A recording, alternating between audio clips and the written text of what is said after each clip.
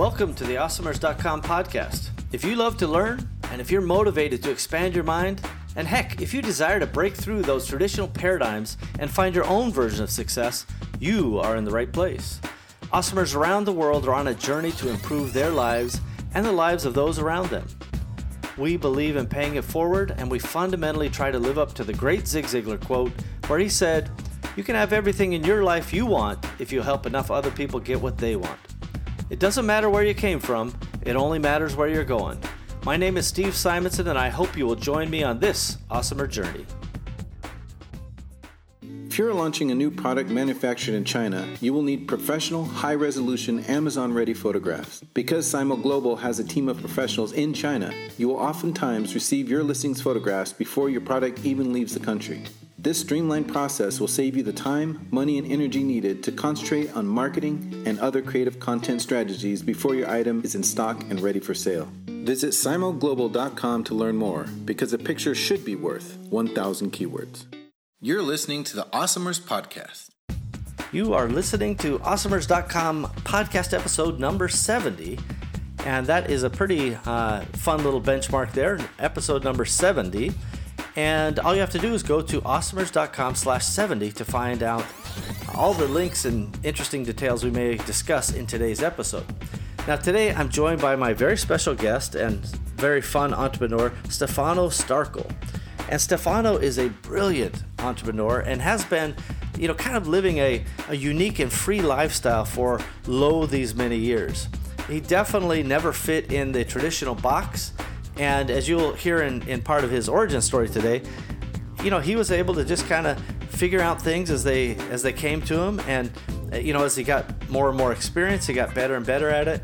And today that's culminated in a really exciting new enterprise, relatively new, maybe a year or so into it, where he helps Amazon sellers manage their pay-per-click advertising in a much more scalable, much more systemic way.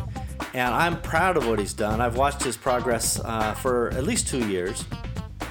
And it's really exciting to see somebody who's so inherently smart, has such great business acumen, apply those skills. And as he's able to kind of transcend the ordinary and jump into the extraordinary. And that's always something that I think Awesomers are trying to do. Even when they don't know they're trying to do it, it's just part of your DNA. It's part of what pushes you.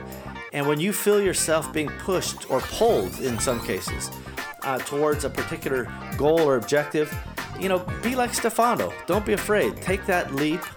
As I like to say, jump off the cliff and then figure out how to build a plane on the way down, before you hit the ground, ideally. And that's something that Stefano has demonstrated over and over again as he rebelled his way through his young adult life. So I think you're going to love this origin episode. Not only will you love the episode, I think you're also going to learn something about Amazon sponsored products, how to manage campaigns instead of using the manual methodology. You're able to switch into more systemic and software driven. And Stefano's new product, his new service, is a SaaS model, SaaS, software as a service. I'm sure most of the people who have been in the e-commerce space are familiar with this model. And he's able to kind of take this wonderful technology and help entrepreneurs around the world get smarter, better, and faster. And really, that's the awesomer dream anyway. And I certainly hope that, I know he understood my jokes. And when I joke about, what an Italian stereotype to be driving around pizzas on a Vespa and living with mama, right? It's just fun stuff. And, he's just somebody that I really appreciate and really admire and respect. And I like to have fun with him. He's a great guy. Hey everybody, welcome back. It's Steve Simonson, and we're here again on the Awesomers.com podcast. And today I'm joined by my good friend and brilliant entrepreneur, Stefano Starkel. Stefano, how are you, buddy? Hi, Steve. Yeah, very well. Thank you. Thank you for inviting me. Certainly a pleasure to have you. Stefano is definitely a brilliant entrepreneur and has been doing all kinds of fun things. We're going to get into that. But Stefano, I've already kind of read in your bio and shared a little bit about your background from the high level with the Awesomer community out there. But tell us in your own words, where do you live today and what takes up your time day to day? All right. Right now, we live, me and my family, of my wife and a kid of 3.5 years old now. Perhaps a little bit more. I need a count. But yeah, we are right now in Mauritius. We've been traveling a lot since Martin was born. We used to be in Vietnam, but we didn't think that Vietnam was a good place where to bring up our kid. So last 3.5 years was like soul searching, my wife one, and we ended up being in Mauritius more than once. And perhaps this is where we're going to stay for the next year, and 2 years, and 3 years. Now, for as far as time, yeah, it's. I was going to just say, for those who don't know where Mauritius are, it's like off the tip of Madagascar, right? It's these little islands, like Seychelles and the Mauritius. It's a crazy little but beautiful place, right? Yeah, it's very beautiful. It's as far away as everything as somebody can imagine. Not as far as Bora Bora, but for we've been together to Saint Lucia, and if you want to picture Mauritius, picture Saint Lucia. Same culture, subculture, Creole, same language, same warm people, same kind of scenery, same kind of vegetation, and probably not fauna, but flora definitely. I like the very good delineation between no fauna, but yes, the flora. That's good stuff. All right, I'll go grab that dictionary and figure out what fauna actually is. So you've been an avid traveler, but share with the audience, if you will, what's one of the motivations why you travel and why you go try to find some of these cool islands, whether it's Vietnam or Mauritius or wherever. I like wind. I very much like to kite surf. I used to pretty much my previous life. So before kid, everything was centered around me getting my dose of kiting. And the last 3.5 years has been a very strong struggle because I still need my fix, but there's also a kid need a fix now. So it's like, all right, I gotta work. And then by the time I've left, it's juggling. So the older it grows, the more I gotta juggle. But search of wind, looking for a place that it doesn't get too cold in the winter, doesn't get too warm in the summer, as much wind as possible, a nice pristine beach, good food, and very, very slow life. That's what we figure out we like. That's amazing. Well, and I think a lot of awesomers out there can identify with this concept anyway, even if they are not able to actually live it just yet, this concept of being able to follow one of your passions, which is kite surfing, and find the place that makes the most sense and fits in with now your family lifestyle. And I've seen some of your videos. I don't know if you have the GoPro on or how you're taking those videos, but some of those are pretty incredible videos, huh? There is. You know what? I love to. It's like pictures. You take a picture, you look at the picture, and it's awesome. And then you never look at it again sometimes. And with this era, it is digital media is everywhere. We want to create content for ourselves, but it's not that you're never going to look at it. So I started doing it. And then by the time you do it, you got to mount it. And then you got to like it. And then it's so much time investment for something that you never go back and watch. But to answer your question is, I bought a mouth mount, so it's like a snorkel. So rather than having a pipe out, it is a camera mount. So you're with this awkward thing in your mouth. That sounds like a nightmare. It does, yeah. I use it 3 times, and then I say, you know what? Like you say, the juice is not worth the squeeze. I do say that. That's one of my axioms. Well, and I can't imagine whose idea is like, well, we can't. If they don't want to wear a helmet or we can't put it on the board or the kite or the whatever. So let's just put it in their mouth. I never would have imagined that being a mount location. Well, better mouth than other places. I suppose you're right. That's right. Taking a little creativity to figure that one out. Stefano, we're going to take a quick break. When we come back, I'm going to dive into your origin story. We're going to share with the audience some of the interesting and I think very inspiring parts of your life, and we're going to do that right after this break. Hey, Amazon Marketplace professionals, this is Parsimony ERP, and we get one question over and over. Can you please tell me exactly what Parsimony does? Well, we'll try, but this is only a 30-second spot, so we're going to have to hurry. Connect to your Seller Central account and pull all the new orders. Enter the orders with all customer data. Enter all of the Amazon fees and charges. Store them at the item level. Generate profit and loss reports at the SKU level. Automatically generate income statements. Handle multiple companies. Handle multiple brands. Handle multiple currencies. Facilitate budgets and forecasts. Store all customer interactions in a sophisticated CRM system. Manage your supply chain. Project and task management. Maintain an audit log. Hey, you get it. That's Parsimony, PARSIMONY.com. Parsimony.com. We've got that. You're listening to the Awesomers Podcast. Okay, here we are. We're back, everybody. It's Steve Simonson again on the Awesomers.com podcast, joined by Stefano Starkel, an entrepreneur extraordinaire and somebody who's traveled around the world kite surfing, as we just talked about before the break. Stefano, to get a better understanding of kind of your background and a little bit of your history, let's start out from the very beginning and tell us where you were born. I was born in Italy. It was 1981, and a town called Trieste, which was, I still love it. It's a wonderful town. It was right on the border with what used to be Yugoslavia, and now is Slovenia. And I very like the place where I grew up. And when you were a kid and you were, just coming into this world, what kind of work did your parents do? My father always loved to travel. My father always loved to ski in wintertime, snowboard for me. He loved to camp, and he loved to hike. And although when I was a kid, I pretty much hated every single one of his activities, he hammered them into me. So now it's something that I love doing, which is very weird thinking back. And he was a naval engineer, not a mechanic, but he was a naval architect. And his specialty was sailing boats. So he was per se, I would say, an entrepreneur, probably. More like a self-employed, because at the end he has his own studio, was working for himself, designing for his own clients.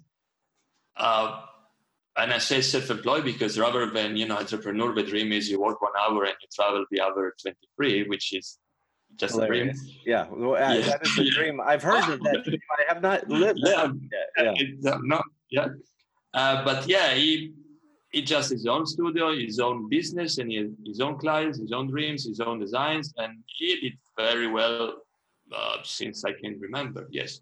Nice. So that is kind of entrepreneurial, having your own design, engineering, or architecture studio. It sounds like a Marine base, which is very interesting.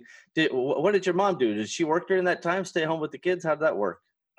My mom, they separated when I was 16, and until 16, she was a housewife. And after 16, separation, and, everybody's got to do his own work. So she started back working. But she, not just a housewife, yes. Yeah.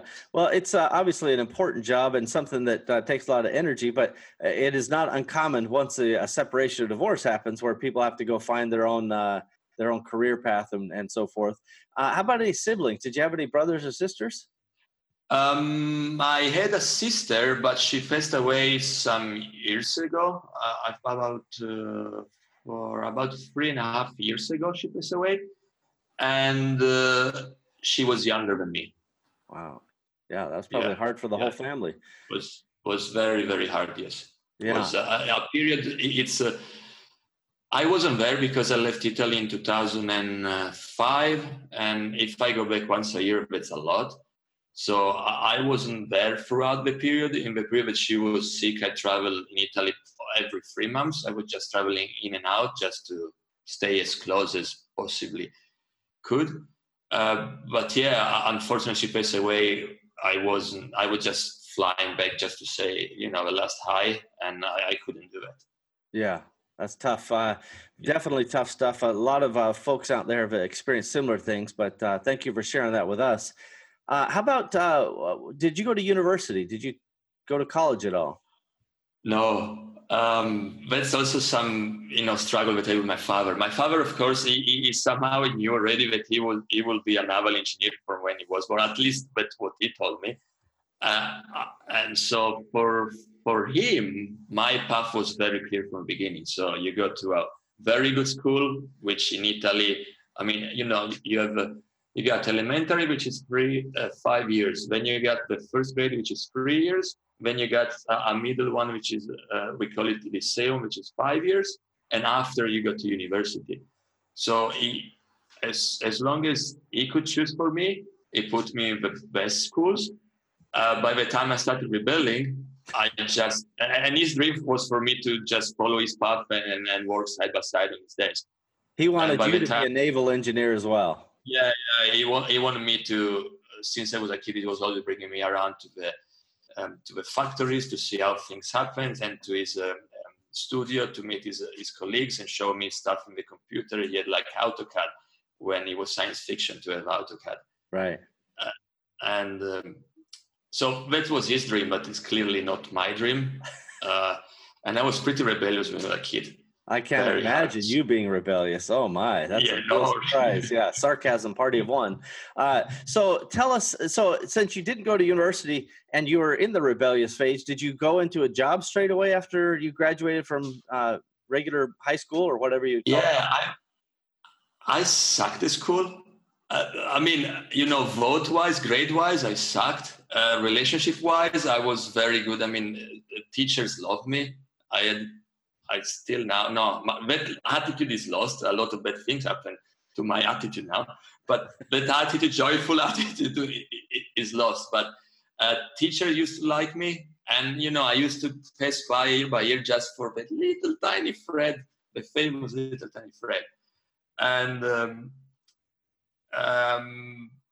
and because of me being not that good at school, or definitely below expectation, I didn't really never pocket money. So what happened is that by the time I was 14 years old, that at the time in Italy, I could legally drive a motorbike without a helmet. Oh, which sounds dangerous. It does to me now, not at the time. I basically started. I borrowed money from a friend. I bought a Vespa, a 50, the one with the gear that probably in USA you see only in the Italian movies. And I started taking delivery pizzas at 14 years old. And I kept doing it until I left Italy. No, a little bit earlier. Yeah, from when I was 15 until about 2001. I was taking pizza around, and it was my main employment for a very long time. I have to say, it sounds a little stereotypical to have an Italian young man on a Vespa delivering pizza. You could hardly be more stereotypical than that, Stefano. Well, it was in Italy, right? I suppose. Unless you and Luigi are bouncing over different obstacles, I don't know how you could put more Italian into that story. So well done.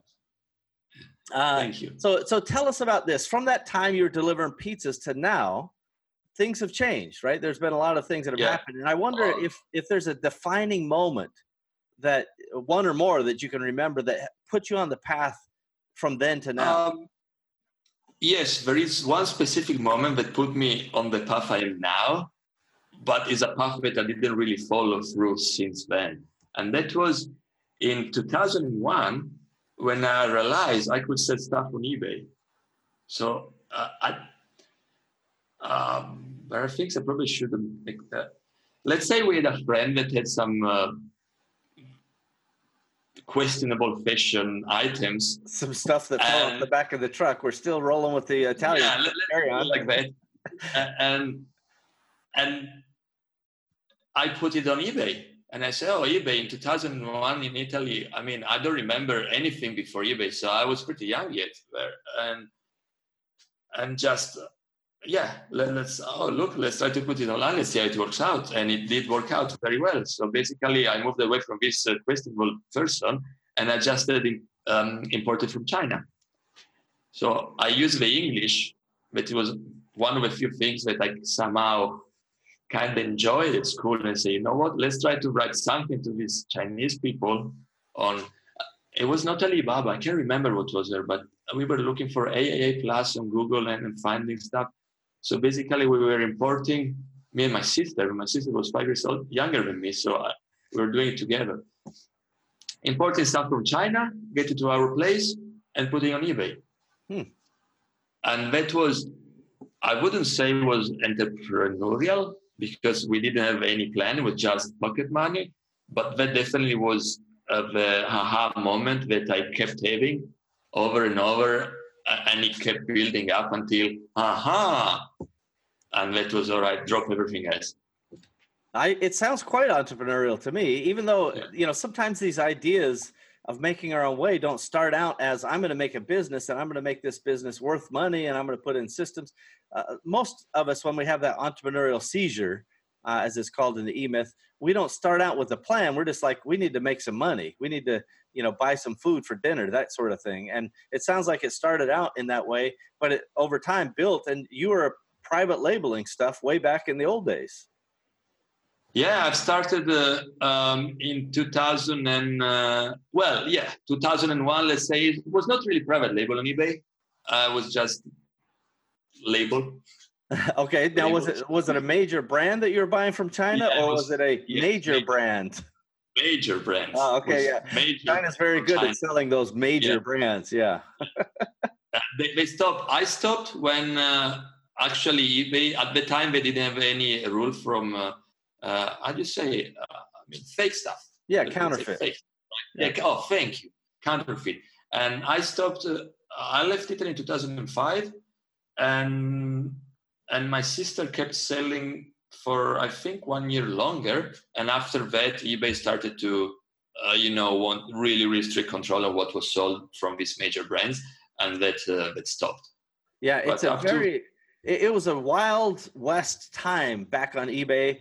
At that time, because the counterfeit stuff, the fashion stuff. I knew a fella, and he worked for me back in the day, and was a really brilliant guy. And he started basically importing some jeans that were a major brand also. And he as far as he was concerned, they were all legitimate, and he had the invoices and all the documentation. But let's just say that at some point the FBI raided his place. And he had like $150,000 or $160,000 worth of jeans that were not necessarily the brand that they were described as, or at least intended to be. And so a lot of really bad surprises. But that was in that 2004, 2005 timeframe when eBay was really putting the clamp down on counterfeits. We were in Italy. Italy and fashion, something like me, Italian guy, delivering pizza, right? And it's what you sell on Italy, you sell fashion. That's pretty much. And it was interesting because we were actually able, or we were selling as counterfeit.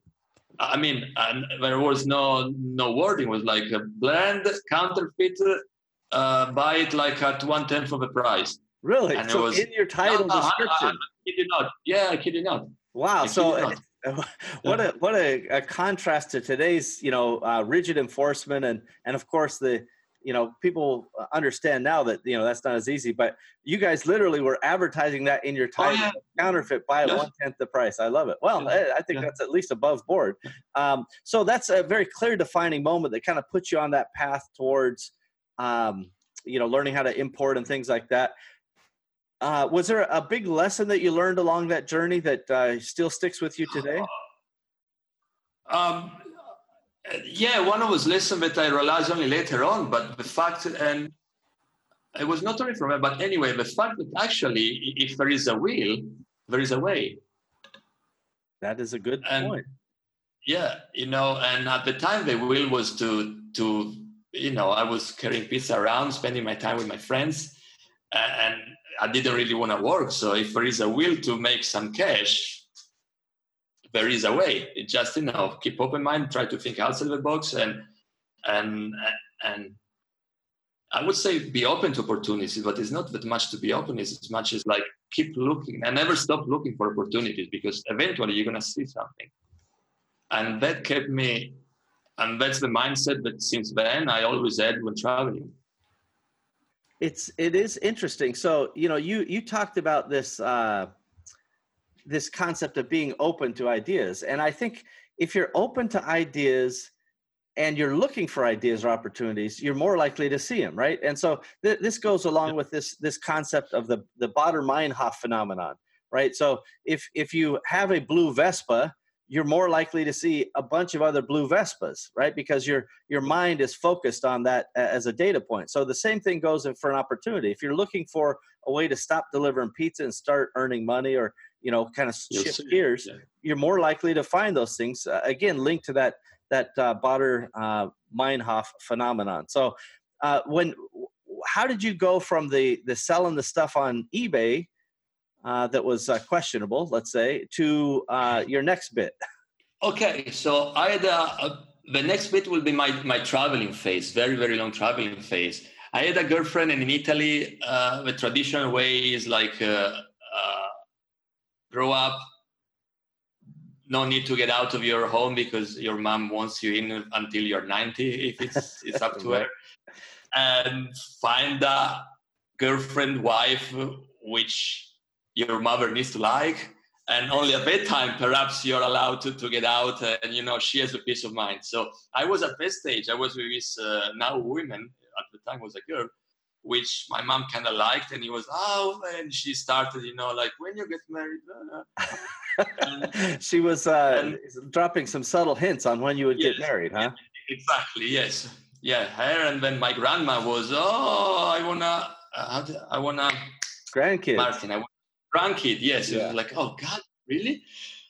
And at that point I had some cash in the bank, which was not really happen ever due to eBay. At the time I was also moved away from just simply carrying pizza, but also being a waiter. So I was kind of waiting tables. Yeah. Well, yeah, big one. Yeah, didn't need to ride in the snow. And so I had some money, and like people pushing me to marry. And I say, you know what? I'm out. So I bought a one-way ticket to Jamaica. Oh, you are a rebel, I tell you, Stefano. You are definitely a rebel. And I gave them 2 weeks. So I bought the ticket, and I say, guys, in 2 weeks I'm out. And it's one way. So I could get back in 10 days, but I got some cash. So I'll keep going as long as I possibly can with the money that I saved so far. So I gave all the eBay business to my sister and just do what you want. And I was out, basically. Amazing. That takes a lot of courage, actually, to just kind of, hey, I see what's happening here, and it's not that I don't love you, but I just got to go. And just, what made you choose Jamaica, out of curiosity? I used to smoke a lot of pot. Yeah. Jamaica's a good place for that. Yeah, exactly. It was a bucket list, and my one was only one. That's a good. That's as we're making our bucket list, everyone. There's all kinds of different inputs that go in there, and we see that Jamaica was in there for a very clear reason. Either a very small bucket or a very big bucket, but just a very big tick. So that was my bucket. Yeah, and then how long did you stay in Jamaica? The plan was to never leave, but I felt very, very, very uncomfortable due to the fact that my English was pathetic, due to the fact that it's very hard to move from a place of comfort, which is your hometown, to a place where you're white. Yeah, you're the odd man out for sure, yeah. Yeah, you don't really understand what they say. Whatever you say is not really understood. And you're like, okay. So, all my bucket list shattered. So after 2 weeks of, I did have bad experience, but all 2 weeks was kind of uncomfortable and, like a fish out of the water, just gasping from air and hoping to find air here and there. But at the end saying, you know what? I don't like that. So I figured that Mexico would have been better because they don't speak English. And there was some, Spanish and Italian that kind of alike. Yeah. So I went to Mexico and I stayed there for 3 months and I loved it. Very, very, very good. I love the food. I love the people. The language was much easier. I did take some classes out of being bored. And then after Mexico was either continued to go all the way down to South America, but I was running out of money. Mm-hmm. And the other option was I still have relatives in Melbourne. And the other option was take all the money that was left and buy another one-way. So I bought a one-way ticket from Mexico City to Melbourne, and then started the other big, let's say, breakthrough that I had, or light bulb, that I realized that aside from internet, again, if there is a will, there is a way. So, and I actually started working in Australia. My language was bad. I learned to understand them.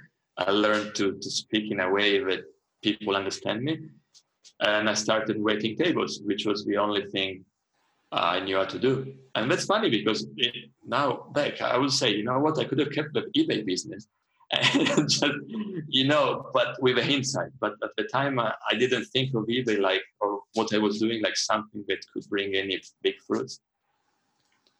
Yeah, that's fascinating. How you kind of go through those different phases, and obviously you're traveling around and probably enjoying some of the journey. I suspect there's possibly some kite surfing along the way, or some kind of beach activity. Is that fair to say? It was a lot of beach activity. It was a lot of very, very tough work. Very tough work because very specific program which they were allowing you to stay 1 year, and you had the chance to renew to do a second year. But in order to do the second year, you will have to do farm work, which means picking fruits, and which is hardcore. So I've done some of it.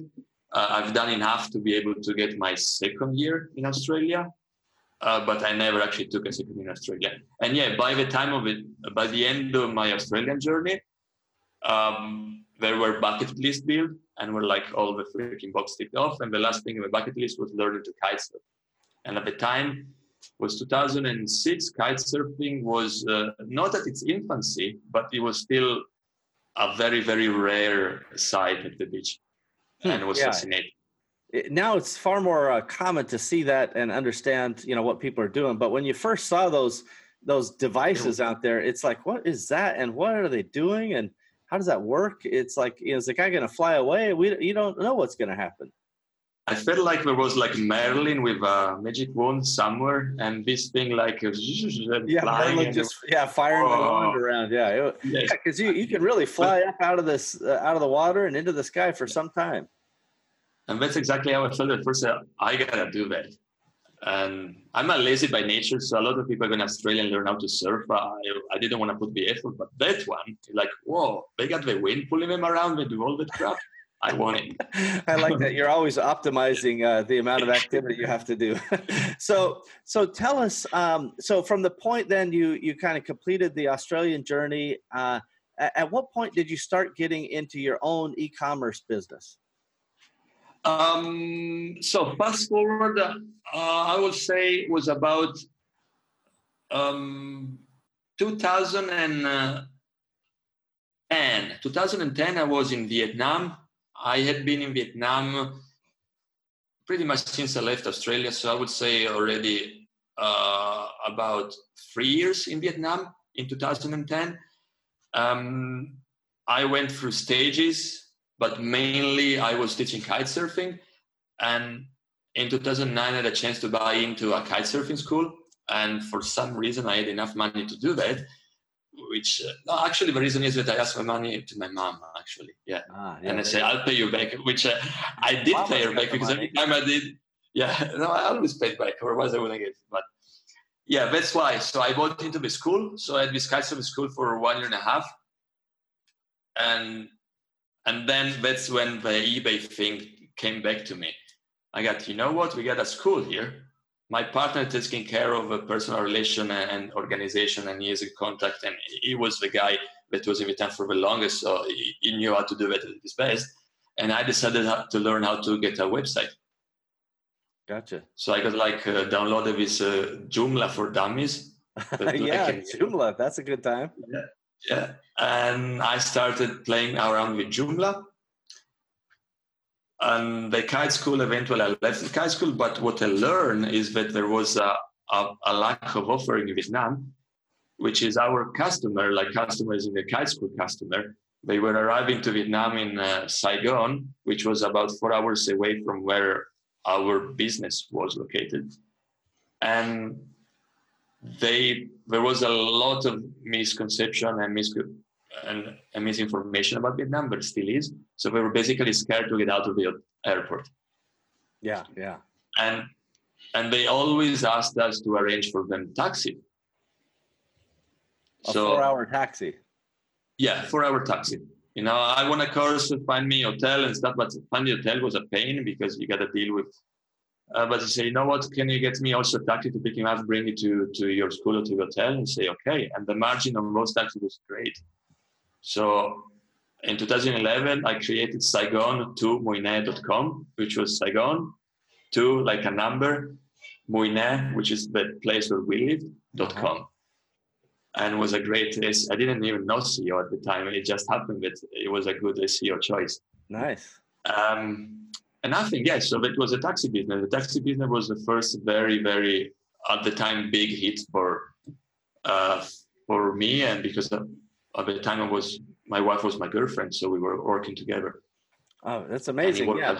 Very well. Yeah. So many little different turns and twists in there, from the pizza delivery to the waiting to the taxi business. As I recall, was there a restaurant business involved there at some point too? Yeah, it was a restaurant, high school restaurant, not in this order. High school restaurant, bar. Yeah, that's a lot of stuff. And obviously you liked Vietnam, because you were there for so long. Yeah, correct. I loved it for 10 more, a little bit more than 10 years. Yeah, that's amazing. Almost 10 years. Yeah.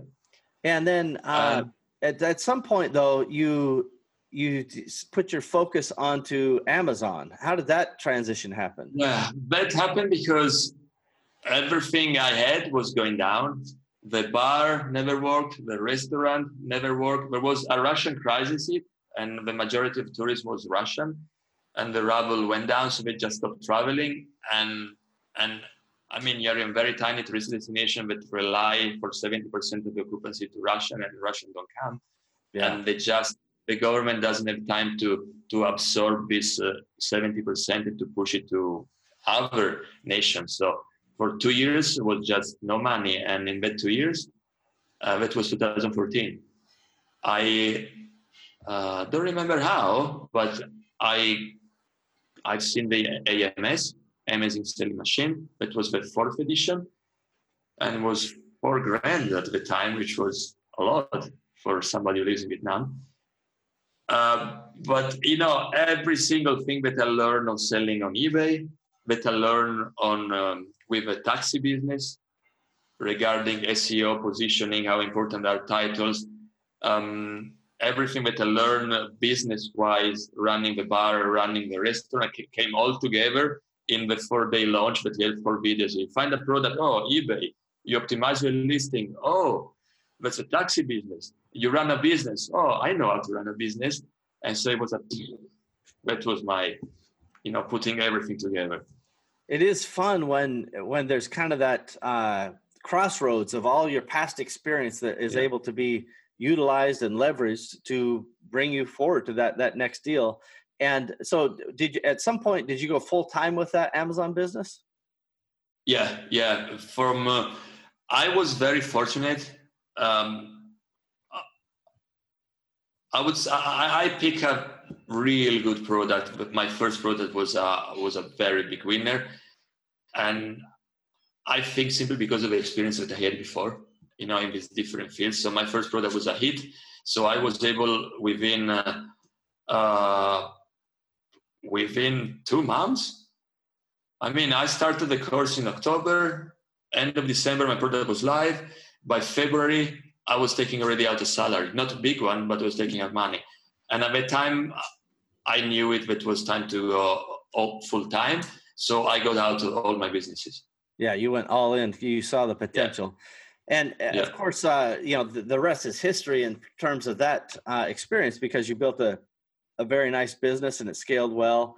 And that's something that, became a foundation for your next adventure.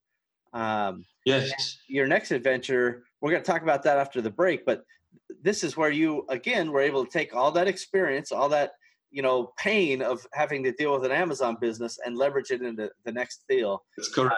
the next Yes. skill. And we'll talk more about that right after this break. We'll be right back. Empowery. The name says it all. Connecting e-commerce entrepreneurs with great people, ideas, systems, and the services needed to stay business dynamic and to grow. Empowery is a network, a cooperative venture of tools and resources to make you better at what you do, because we love what you do. We are you. Visit empowery.com to learn more. You're listening to the Awesomers Podcast. Okay, here we are again. It's Steve Simonson, joined by Stefano Starkel, and we are talking about Stefano's journey and his origin story. And we just led up to the point where, you know, he got into the Amazon business. He got really good at it and had probably some good experience that led to good fortune. They always say, you know, good luck follows those people who work really hard, right? You know, and luck favors the prepared. There's a million of these types of quotes, and so it was good fortune that you were able to have your first product take off, and then the business subsequently took off. But at some point, you saw this problem or this opportunity with Amazon pay-per-click advertising. Tell us about that. Yeah, I mean, I had some experience with AdWords, so I really dig into AdWords with the taxi business, because that was our only way to get leads through AdWords. And so I had some experience there. On Amazon was everything in a way easier, because you didn't, at the time, still now, you don't really have to create headlines. The picture is there. I mean, the ad is built for you. As long as you have a good listing, that's your ad. So you will just to pick keywords and see how it goes and negate. So the logic of sponsored product was clear from the beginning for me. The hard part of it was the scalability. We were growing so fast, and we were adding keywords and product, but the way that I was running my PPC strategies was very, very, very hard to both keep track manually with the granularity that I wanted, as well as was very hard to do it without errors, because there were some processes that needed to be run, like some of them twice a day. As long as you have one product, you can do it. But when you start to have like 15, 30 SKUs, running things twice a day, and every SKU is 1,000 of keywords, they start to be very hard and very difficult to handle. You onboard team members which understand, but they don't put the attention that is needed. So a lot of problem, as well as talking with other people, and let me realize there was a mastermind in China. That was another aha moment. That was, this guy he did a presentation on how to design. It was not exactly how to design, but the way in my mind was, this guy is presenting how to build the software to help in your business. In Amazon, it's like, So basically, I might say, you know what? Maybe rather than putting my attention in doing myself and then training stuff and then putting attention in making sure that the stuff doesn't make mistake, maybe I should simply build a software to do what I need. And that's when the idea of Zone Tools started. So it is. Yeah. I just want to jump in. It's a common thing, and I think a lot of entrepreneurs and Awesomers out there can identify with this thing. When you have this problem that exists for you, solving it for you is kind of like job one. It's like, this is a giant pain in the keister, keeping track of so many products, so many keywords, right? It's a problem that needs solved, and a systemic solution is always one of my favorite things to do. So, my question is, when you first had this aha moment about building the software, did you see it as a solution to the problem on a pure inside basis, or did you see it as something that you could market later and other people could use it? Pure inside basis. We discussed with, now it's my co-founder and partner, Tariq, which is the guy at the time I hired to code. And he asked from the beginning, is it something that you're gonna use only for yourself, or we're gonna sell it? Because I need to know in order to structure the right way. And I say, I don't want to deal with selling. Don't worry, it's gonna be just me. That was the beginning. That was the first year and a half. It is hilarious, because so often that is the exact path, right? We're trying to solve that problem. And we don't necessarily think of the next thing, because that's a whole nother, set of problems we haven't contemplated. Although today, and everybody can find this in the show notes. If you go to today's episode, you'll be able to find in the show notes the links over to ZonTools and so forth, and some of the other things we may talk about. But the reality is, over time, you and Tariq decided, maybe this does have merit for others. How did that sequence happen? I kept coming to your mastermind, so I kept meeting very, very smart people, and I kept, and you were very good in like pushing participants to share, because I normally like a closed share. And my first ever presentation was at your mastermind. Yeah, so just for those keeping score at home, at the Catalyst 88 Mastermind, everybody has to share. Everybody has to give. That's one of the founding principles. And not everybody's comfortable with that. Not everybody's experienced with it. But it doesn't matter, because we're all in the same boat. We're all there to share. And Stefano definitely shared. Even if he didn't want to. Yeah. No, I didn't. But it's like we say, it's a muscle that I'm training. Still now is a very weak muscle, but it's going to get better. It's getting better already. So anyway, sharing, what you're going to share? You're going to share what you have passion. But that's the easiest thing to share. You're not going to share something that you're confident in. So my special power, what I felt and what I still feel is a special power, is like what I do with PPC, regardless of the automation. So I started sharing my strategy, what I do, why I do it, and the feedback I was getting from the participants of your mastermind and other groups, which I was sharing my ideas into, was very, very good. And some people say, you should have a software that does that. And I say, yeah, well, I have it. That was kind of a conversation. Oh, you have a software that does that? Really? So over time, I figured, you know what? I mean, yeah, I didn't want to sell it. I didn't want anybody to have it. But I see there is a genuine need from other people in my situation. And that's when I called Tariq and said, Tariq, you remember when you asked me who's going to use it?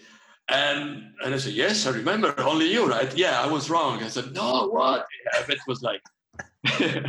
That's in the computer programming business, we call that a rewrite. It's a big pain in the keister. Is that what happened? Yep. Yeah, exactly right.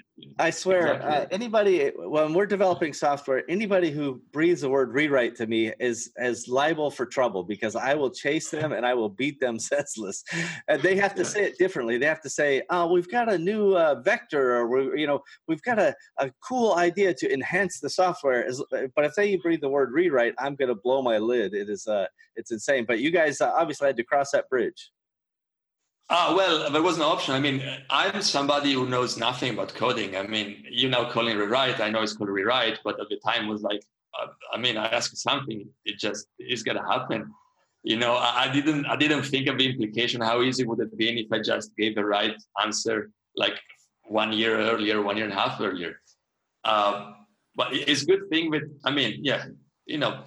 shit happens. Yeah, and again, that's how we learn, honestly. And in so many ways, these things, if you had tried to go in from the very beginning and say, I'm going to build this thing as a software, as a service, and do all these things, it may not have worked, because you'd be too distracted from solving the main problem, getting the core software right, because you'd be so worried about customers, or, how's it all going to work? And so, these things happen for a reason. I think it's a good thing. I do want to share, or wonder if you remember any of these. So occasionally, not, I would say even more than occasionally, but we often would have meetings at the Catalyst 88 Mastermind, off the record meetings, fireside chats with really smart people from Amazon. And every time somebody from Amazon sponsored products would show up, man, Stefano would get out his surgeon cap and just start cutting and dicing. And every question, it was hilarious, because they were all very good questions. They were very fair, but man, oh man, they showed insights. Do you remember any of those sessions, Stefano? Every single one I remember. And they really, really, really helped shaping ZonTool the way it is now, and building confidence in me in the action that we are taking in ZonTools. Because there's a lot of information around, a lot of information on Facebook mainly, a lot of gurus that have been bigger names than me. I've been doing this for perhaps the same years, but many years. And then knowledge that what I do that is different what they do is the right way of doing it, simply because I had the chance that you facilitated to actually, bounce things off with actually who knows stuff, which is Amazon, and not like with people who think they know stuff. That was extremely helpful. That's why I still am so excited when I think about it. For me, it was just fun to watch because the level of the questions and the level of depth of detail. So, Stefano might ask a question. It's like, hey, how does this work? And this, on the API is showing this, but in the report it shows that. And they would maybe start with that's sometimes data. No, that data is updated 12 times a day at this point, right? And the half moon and the full moon, the different data set. I mean, Stefano knew all kinds of detail that often was as much or more than some of the guys in the room who were from Amazon working on those products. And I found it to be fascinating and hilarious at the same time. That's Amazon. As a seller, you deal with support. And the same experience that you guys or the audience here has as sellers on Amazon, we had the same exact treatment and experience on the API support, which is asking something and getting, every time you ask, you get that roulette, let's give you answer 5 now. And now the roulette Yeah. And so, a lot of things that we found was trial and error, trying to push as far as possible the limits, trying to, our goal is this one, and that's what we need to achieve. API support say, no, I don't care. That's what we gotta achieve. And we always, it's fun enough, we could always find a way to achieve what actually API was saying, no, it's not possible. And that was done only finding the limits of the code that they offered us. That's probably why I knew, Tarek knows more than me. I know the bigger picture. He knows all the little details. Well, it definitely was very impressive, and the level of insight and the level of experience was clear to me. And it is not uncommon for us to be so tuned in to a specific aspect of Amazon's ecosystem, even more so than the Amazon staff members or even the ones that own the product itself. And of course, most of these meetings were, kind of off the record, and we don't talk about the exact details of what we talked about, but they would only say what they could say, and we always agreed not to take it to a place that it shouldn't go in terms of confidentiality or getting them into any hot water. But all of their mission was there to just try to help facilitate, better experiences for sellers and better usage of their platform. And from the time we started doing those meetings, more than a couple of years ago, they were doing around 500 million in sponsored products as a product income stream, probably in 2016. And in 2018, they'll do around $2.2 billion in sponsored products. So, I think they're accomplishing their mission. They're definitely facilitating and making it easier for us to spend money with Amazon. Have you seen continuing budgets increasing and ROI holding the line, or is it starting to break? What we've seen is looking at the big picture of data that we get. Overall, bids are going up, and ACOS is going down for many reasons. Now, ACOS going down, do you mean? Sorry, ACOS going up. So ACOS is getting worse as an ROI ACOS is getting, because the cost per click is going up. Yes. There are many reasons that I could think of.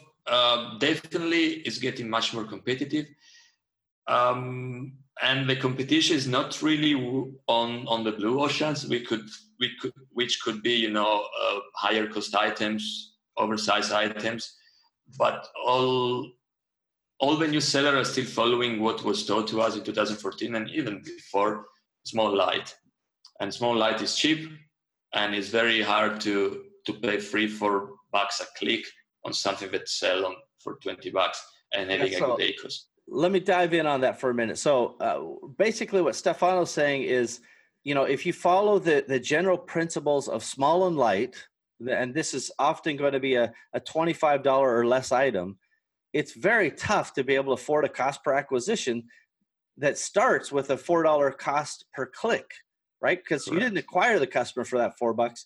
You just got to click for that $4. Then you get the impressions, and then you get your conversion, and that's what leads you to your cost per acquisition. Well, just do the math on $4. If you're selling for $25 and you have a $12 profit margin, let's say, after Amazon fees and so forth, that means after 3 clicks, you have no more money left, on a gross profit basis. A $12 cost per acquisition, and you make no money. And it's going to cost more than that, because that would be, what would be the conversion rate on 3 clicks? 33%? 33%. Yeah. So, yeah, you're good, by the way. I love that math. You're good, yeah. So that, having a 33% conversion ratio over the long haul at scale is very tough to do, in my opinion. What's your thoughts, Stefano? It's very hard. If on average we see something more, something better, but I would say if you have a PPC conversion of 15%, that's really good. If you have a 20% PPC, that's crazy good. I quite agree. Often I'll see these urban legends on Facebook where somebody's like, oh, my conversion rate's 50%, 60%. This item's been 70% for 3 years or whatever. And I'm skeptical, number one. And even if it is true, even if those numbers are accurate, there's no scale to those numbers. There's nobody who's selling 1,000 units a month with the 70% conversion rate, in my opinion, except maybe Apple, where the intent is very high. But even then, I would say, it's never going to be that high. So 15%, conversion is really reasonable, especially from the click side. Yeah. But when we go to more expensive items on the $100 or over, I would say that when you have a conversion 10%, that's already excellent. Yeah. Because more expensive item, for some reason, no convert is good. So I would say in the more expensive items, this starts to transcend what we call considered purchases. So when somebody has to think about their purchase, right? It's not just a spur of the moment. Oh, it's Prime. It's $20. Just click the go button. I'll return if I don't want it. $100, you start to go, well, I know I can return it, but do I want to make this purchase? Is this really something I want? That consideration period will lower typically the conversion rate. So you have to make sure there's margin there. So Stefano, I love what you've been doing with ZonTools, and it's been very successful. I think you guys have done a great job. Is there anything special about your tool that you want to make sure that people out there know specifically? Yes, the special part of it, we basically the way the tool works is just an overlay on top of Amazon. So all the data, all the bidding still happens on Amazon. All the serving algorithm is still Amazon serving algorithm. So ZonTool is no secret sauce that act on the algorithm. But our secret sauce is the way we show you the data. So it should be common knowledge that you need a different 3 to 4 different kind of strategy per product. So you might want an auto campaign, you might want a broad campaign, a phrase campaign, and an exact campaign per product. Now, this is clearly possible to do it manually on Seller Central, but the fact is that you're never going to have the top level picture. I mean, in order to know those 4 campaigns and put them together and understand how your product is actually performing on PPC, you will have to download a spreadsheet, and the spreadsheet offers only the last 2 months of data, so you will have to save them every 2 months. And then, pivot the data per product to see how it's performing. ZonTool, we invented something that we call PGN, which are product group name, which is something that we cannot patent, but we wish to. Basically, is with one click of a button, you create, so you give us the SKUs, you give us a keyword, you give us some threshold, you click a button, and we create the golden structure for you. We go ahead and create all the 4 campaigns for you. And we overlay one more layer on top so that you can track your result at keyword level, at ad group level, at campaign level, which is already what you can do on Seller Central, but we overlay on top PGN level. So whenever you create a PGN from within ZonTool, you will be able to look at the PGN of those 4 campaigns that I mentioned before as one item. Oh, fascinating. I like that. It rolls up the data, consolidates the information across these different campaigns so that you can see the true economics, which, by the way, is, this is one of the things that is lacking. So kudos to you guys for building. is too often we get confused about what our true profitability is on an item. So it doesn't matter if you're selling on Amazon or your own website. If you're driving a bunch of different traffic into there and you don't know your true cost from the import and buy side of the equation, and then you don't know your cost of advertising for that individual item, you don't really know how well that item's performing. And, if it's mixed into that marketing budget and it's mixed into the customs and freight budget and it's not broken down by product, you really have no idea what your business is doing. And that is very troubling to me. So I'm intrigued by this. How have your customers found this feature to be additive to their business, or do they like it? Yeah, it does that because, well, in a way, we always tell our users you need knowledge. Knowledge is power. So the fact that it's a one click of a button doesn't mean that you don't have to understand what we do.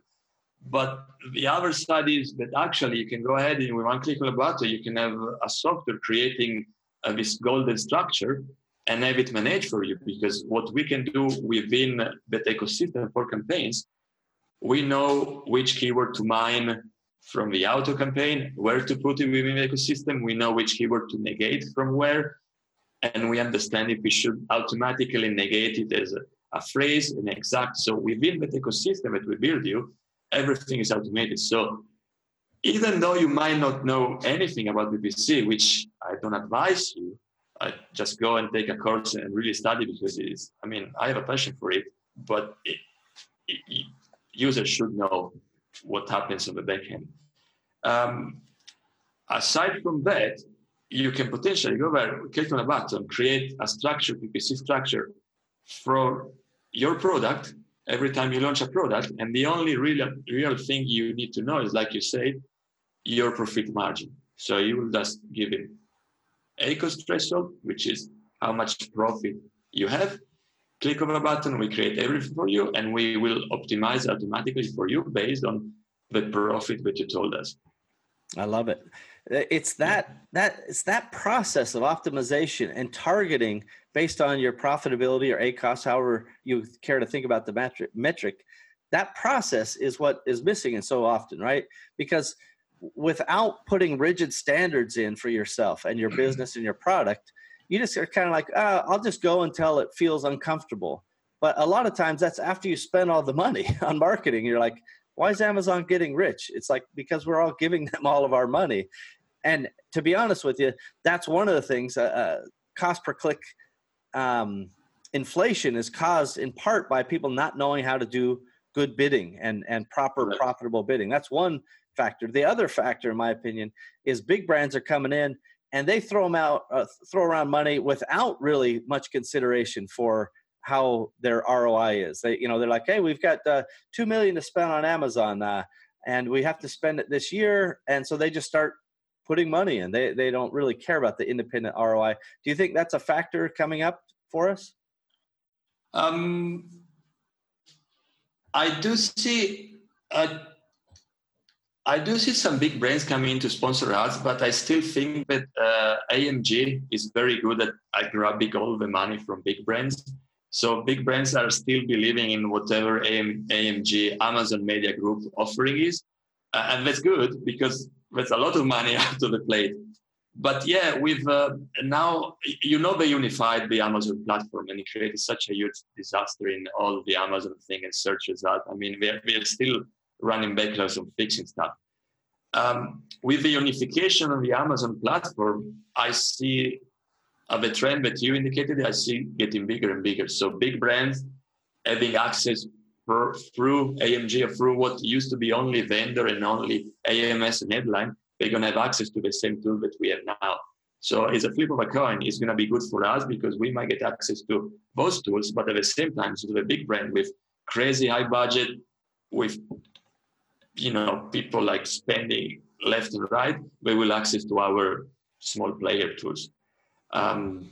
So it's definitely going to get harder. And I see Amazon being very happy about it.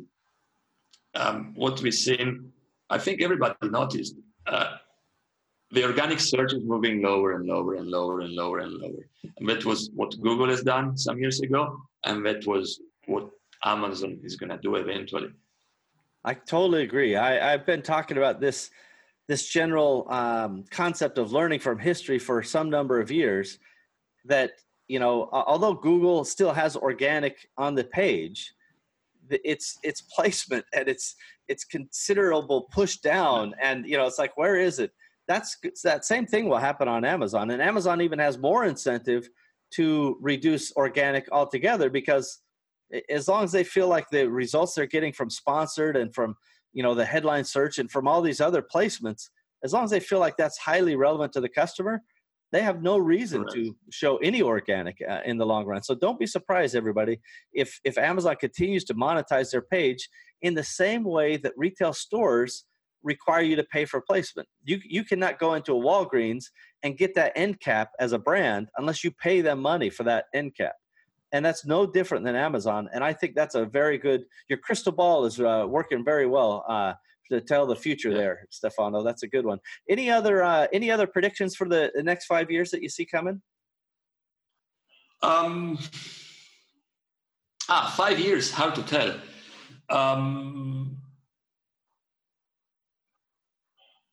To be honest, I wish I could look that far ahead, but I got nothing. You got nothing. Okay. Well, I think we've already given up probably the biggest thing that's going to happen. Well, two things actually. One, big brands are coming and they're going to drive up the costs, which is going to drive down our ROI if we're not careful about it, if we're not very judicious about optimization, and if we're not taking care to optimize our spend, right? Don't spend money forever at a loss. That's free advice, so take it or leave it. But you may say, I'm going to do this at a loss or at a break even for launch, or a loss or a break even for some special promotional period. But long term, that is not a sustainable business. You have to be able to pour money in the top of the funnel and get profit out the bottom. That's what a sustainable business is. So we've given up that, costs are going up. So be careful about optimization. And number two, big brands are coming. Those are pretty good insights. Stefano, as we run out of time here, I wonder if you have any final words of wisdom for the awesomers out there listening. Looking at, let's stay to sponsored product or general advertising. I would say advice would be, don't really focus only on your ACOS result, driving ACOS. Amazon is an interesting platform because we don't really know the way it works. And, the way you bid on ads, the way your ads perform might or might not be related on the way Amazon decide to position you in the search results. So my advice is, don't just look at your spend at PPC as a closed container, but try to understand what is cost per acquisition, which is something that you mentioned. And don't look at the cost per acquisition purely for sponsored product, but look at the cost per acquisition on your total volume. And that way you will understand if spending more on PPC, perhaps having a higher ACOS, will equal to a lower overall cost per acquisition. Meaning that there are some cases in which spending more on PPC might lead to a better ranking. So your money is done, your cost per acquisition goes down because you rank better and your profit is done on your ranking. So that will be my advice. So don't look just at sponsored product, look at the whole picture. Look how much money you're putting into the business and look how much money you're putting out, and track it, find trends, and see if you find opportunity to spend more while driving down the cost per acquisition. Yeah, I think that's very good advice.